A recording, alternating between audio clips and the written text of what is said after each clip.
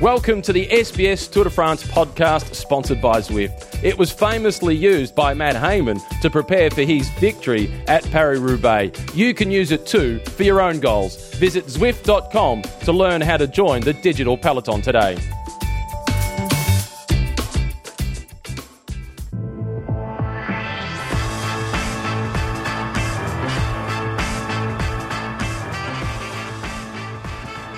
Bonjour.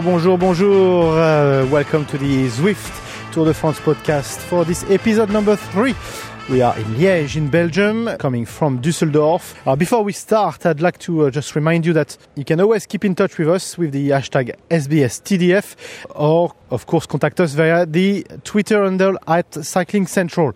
My guest today, because we liked you so much the first time, Dave Mackenzie. Hey, I am happy to be back, may I say. Don't say that too much, because maybe that's going to cost me a bit more in Chimay than Schnitzel, yeah? Yeah, definitely. When we are in Belgium, so I tell you what, you may owe me a few beers. What do you make of the stage today? We always said it was going to be a bunch finish. Kittel is a worthy winner. He's absolutely a worthy winner, and yeah, I'm really happy for him and the fact that he's German as well, because obviously the start in Düsseldorf, I think for the German cyclists here and obviously the big stars, they've been yearning for the race to go back to Germany, and they've deserved it because, you know, we know for quite a few years ASO and the Tour left Germany. German TV left the Tour de France because of obviously all of the doping sagas that went on. And so that was a real shame for the current generation. You know, that was none of their wrongdoing. So it was great for Kittel to win today. And, you know, I think after yesterday's individual time trial, he was the pick. You know what? Let's listen to Marcel Kittel. It was a very special one, and I'm super happy, super proud that I could win today here after we had the Grand Depart in Germany. It means a lot to me to also get this first German victory in this tour for the German fans. They were fantastic in the last 2 days, and yeah, I'm just really proud. Very proud indeed. I mean, he has to be proud of this. Oh, absolutely. And, you know, the emotion that he showed at the end of the stage, and my producer was, she texted me because I was on the finish line, but I was chasing other riders. You never chase the winner because you don't get them until after the podium. And she said he's broken down. He's so emotional. And I asked him about that, and you know, yeah, that was the words that came out, wasn't it? He's just, he's won before, so it's not new to him winning at the Tour de France, but everyone's special. The fact that they started from Germany and then finishing here, do you think that adds some sort of specialness for him? Like he's carrying on the German party for the whole of Germany? Yeah, and that's right. When I interviewed him, I asked him about what was it like the first 2/3 of the race, because all of that was in Germany still, and he said, you know, I feel like we're doing something so good for German cycling. And he talked about the fact that, you know, some cool heads at Düsseldorf got together with ASO and ASO got together with them. And then he said for us, the riders, to put on a show for the fans. So, yeah, really proud. And, you know, German TV is back now and they're covering it and they're loving it. So I think, look, it's all good for the sport as well. So I think of it on a global sense. I love to see our sport grow bigger and bigger and bigger and you know, be more of the pie to share around for all of us, you know, and that's what's important. Another rider that really marked this stage was Taylor Phinney. I mean, he was in the lead for quite a while. I mean, we saw it that he was really touch and go until not the very last kilometers, but touch and go for a long while. Did you believe he could do it? Gee, at one stage I did. With about 6 kilometres to go, you couldn't pick it. It was you know, it was a toss of the coin. I mean, we thought they were going to get caught, but it was the crash then that gave them that opportunity, the crash in the peloton I'm talking about. That's suddenly what gave them an opportunity, because they were down to 25 seconds, I think, at that stage. Suddenly they blew back out to 50 seconds. Of course, Chris Froome was caught up in that. So in the end, yeah, they got caught, but no, great rider. Great to see Taylor Phinney here and back after his nasty injury a couple of years ago. And I've asked him the question about his dad winning this stage, coming from Germany. He said he didn't think about this. I think he's not completely right. He must have thought about this. He knows what his dad has achieved. He's lying. I mean, you've got to say this. He's lying. In a nice way, I say that. Yeah. No, but his parents were there at the start today. And, Davis Finney was a hero of mine as a young kid. All the Anglo English speakers that first rode the Tour de France. And obviously, of course, he rode for 7-Eleven. Won 2 stages. So he was a superstar, Davis Finney. And so I think that they urged him along a bit today in his mind somewhere. Let's have a listen to Taylor Finney. Yeah, it feels pretty sweet, to be honest. I was not expecting this at all. I'm a little bit curious as to whether or not we brought some polka dot shorts with us for tomorrow. With that said, if it rains and I'm wearing white polka dot shorts, I feel like that's maybe going to be not great for my image, this image that I'm cultivating so carefully. But no, I'm super grateful. This was the plan actually this morning, was to try to go out and get this jersey, and to have a plan work out on the first day of a race is great for the team, because it gets everybody kind of behind the general flow of things, and we start off on a good note. So I'm happy to, it's my first year with this team, and I'm happy to be able to be that guy that can kind of, remix to ignition, as R. Kelly would say. Yeah, the whole day felt like a dream, to be honest. It's way more people on the side of the road than I've ever really experienced, except for at the London Olympics. And yeah, knowing that I was going to potentially put on this jersey was even kind of blowing my mind while I was out there, but I was really focused on it. I wanted to make it happen. And so as it all unfolded, it just kind of kept getting even more ridiculous. And we really started believing in the last 10K.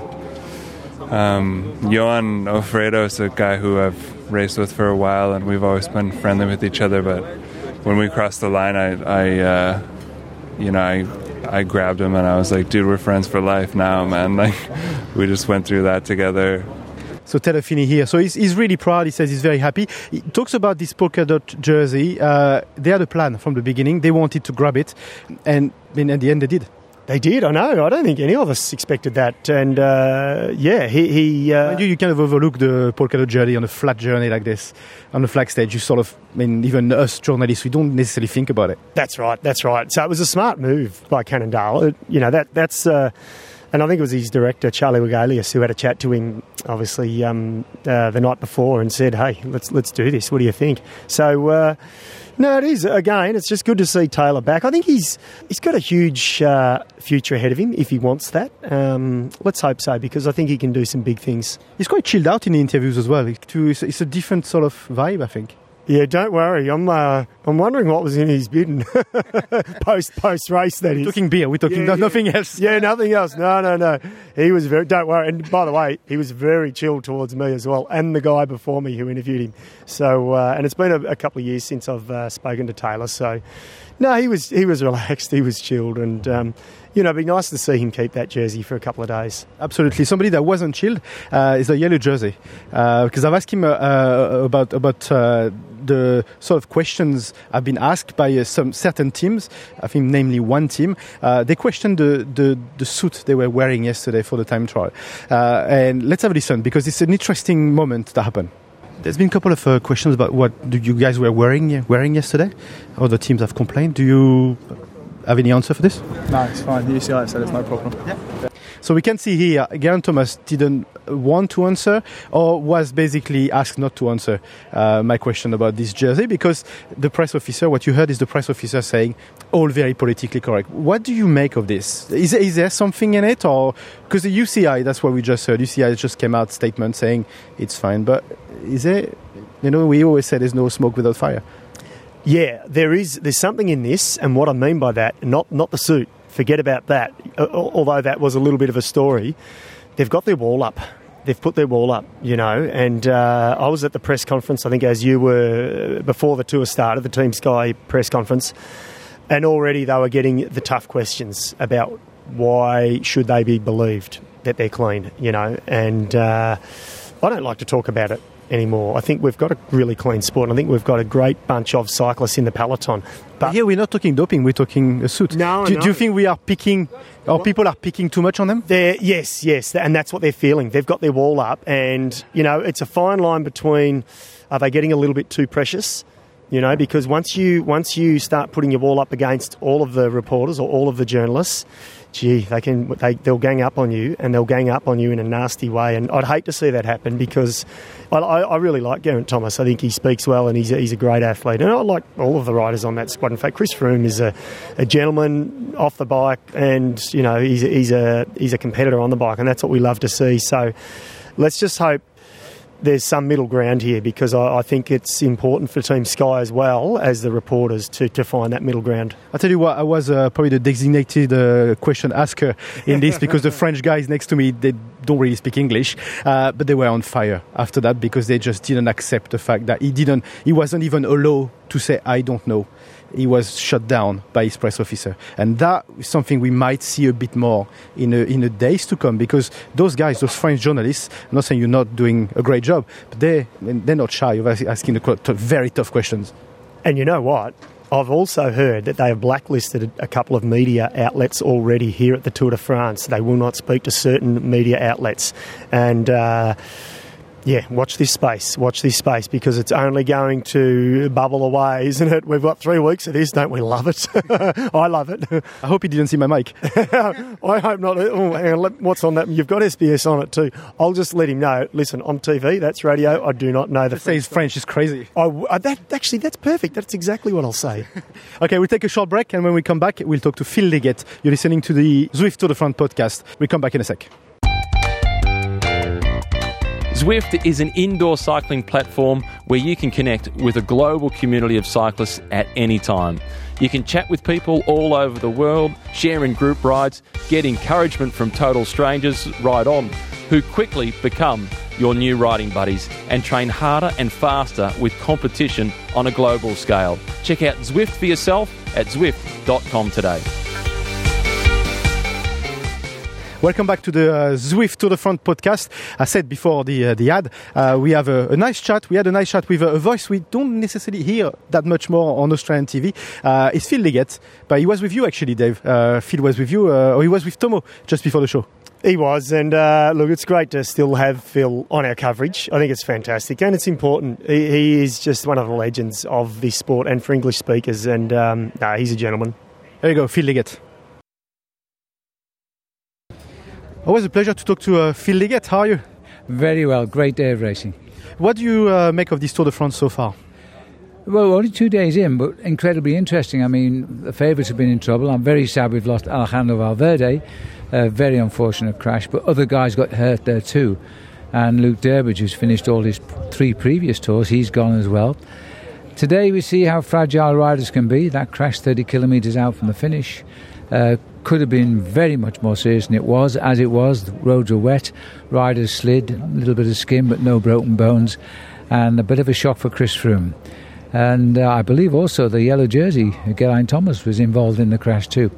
Didn't see that one. The sprint was a sprint royale. The best sprinters in the world all clashed, and I think the best sprinter just now is Marcel Kittel. But I was pleased to see the progress of Mark Cavendish. He's only had 5 days of racing, not including his 2 days in the Tour, because of his mononucleosis, and he finishes right up there. So I'm hoping he can convert his placings into a win in the next couple of days.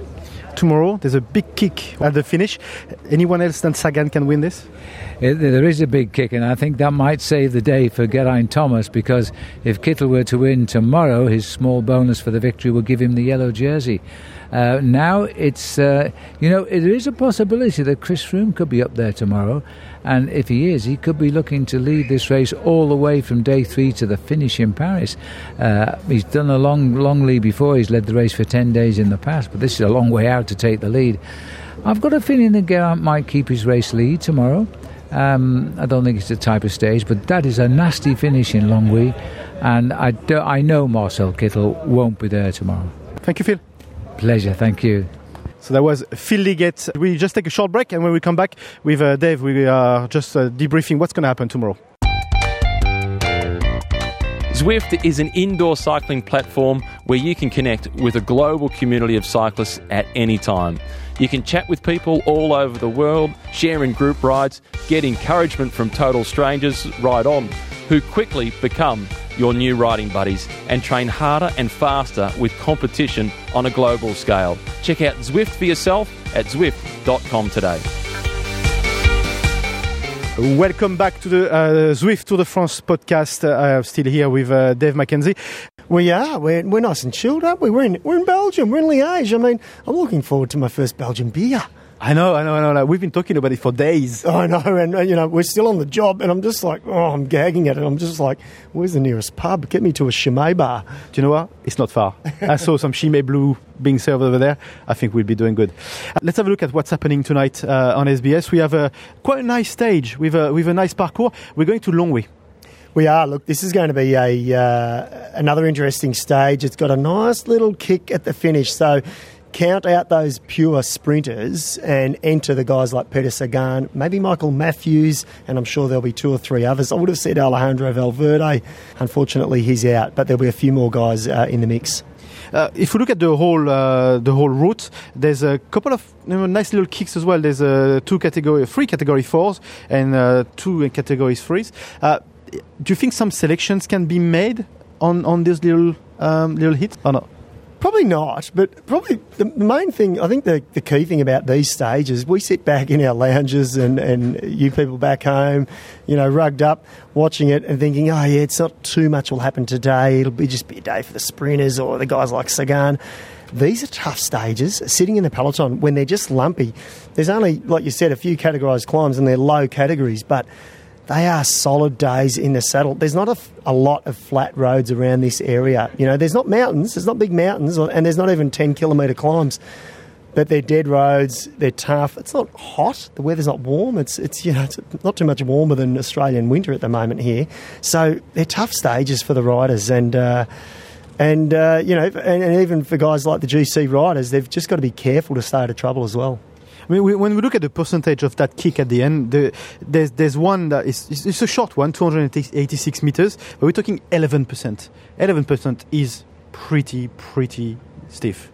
It is. And look, and the other sections there are 8, 6 and 4, so it's definitely not a stage for the pure sprinters. So count out Nasser Bouhani, count out Anu Damar, all those guys that are perfect on the flat finishes. No chance. Peter Sagan, this is perfect for him. I think Michael Matthews, I just wonder how hard this final climb will be, whether or not he can get there. It's certainly a stage that he will have earmarked to potentially for a stage win, though. Any other Aussies do you think can actually create a surprise here? Look, maybe. It's hard to tell when you look through the list. I'm not sure. I think someone like Simon Clark, a day like this, he could go well, but he's not going to do it coming from the pack. He needs to be in an opportunist move. So certainly someone like him, he could get up the road. And there's probably a few other Aussies, I think, that are similar to that. I would have said Luke Durbridge and Matthew Heyman fall into that category as well, but they might have their work cut out for Esteban Chavez and Simon Yates. I'd imagine they'll be protecting them to the base of that final little hill. And big thing, because we are actually going to make it to France at last, I was going to say, because we haven't been to France yet. That's a Frenchman talking, I've been waiting to be to France. I was going to say, poor you. I know. All the listeners are going, he's there on the job. And then, yes, I've been thinking I'm going to France and I'm still not in France. So we're going to France tonight. Oh, no, it's actually, you know what, I love France. And I think I was saying to you a few days ago, I spent a year living in Toulouse when I was racing, and I didn't really like it that much. I didn't not like France. I didn't like Toulouse so much, and it took me a lot to warm to France. But working on the Tour de France, I've fallen in love with this country, and I think I am, even though I am here working, I'm certainly not here as a cyclist, and it's that, you just fall in love with the culture even more. So your top pick for tonight has to be Sagan, yeah? Yeah, I think so. He's ripe for it, and this is where he probably launches his green jersey bid, and a unprecedented 6th. That would be amazing. You know what? He's in his 6th Tour de France. So you know what that means. The first time he rode the Tour de France, he won the green jersey. He is phenomenal. That is his jersey. That is his colour, really. It is. We expect him to win it, don't we? And the question mark is, I think the bigger question about this is there anyone else out there will we find out on tonight's stage who else can challenge him for the green? Can anyone do it? Or is it going to be a foregone conclusion already by stage 3? Okay, well, you have to tune in tonight on SBS. The whole stage will be on the SBS Tour Tracker. That's amazing as well. That this year, every stage. That's a cycling nerd dream. And you know what I love about it? I've just found out there's push notifications. So if you fall asleep, people, and I know you will at 1:30 in the morning, you'll get an alert that they're about to hit the top of the climb, or you'll get an alert that it's 1 kilometre to go. So it'll wake you up. So even better. Absolutely. But don't fall asleep, really. No. Well, we don't fall asleep over here, do we? Exactly. Thanks, Dave. It was always a pleasure to have you in the pod, and I'm sure we'll speak again during this just under 20 days. We will, no doubt. Whether on mic or off mic, we'll be doing a lot of talking. Thanks, Dave. Thank you. And you know what? We somehow stayed dry here today. How good's that? Yeah, pretty amazing when we saw the rain on the road and etc. I don't know, it's a microclimate above Liège. Who would have thought? Who would have thought? But I can tell you, more importantly, I've got on my Google Maps and I've found where all the nearest bars are, okay? I think it's your shout. I think that's my payment for this, or your payment, I should say, for this podcast. So I'll lead the way. Let's go. Cheers, bye. And this is it for us now from Liège. Few housekeeping reminding you that you can follow us on Twitter. We are at Cycling Central. You can follow our sponsors as well, Zwift, with Go Zwift on Twitter. You can subscribe to our podcast on iTunes or listen to us on SoundCloud, of course. But if you are listening to us, I guess you find a way to listen to us. And don't hesitate to share all this with your friends and your colleagues and so on, because the more, the merrier, like we always say. Next episode will be in Longwy via Luxembourg. But this is it for now. Goodbye and see you tomorrow. Au revoir.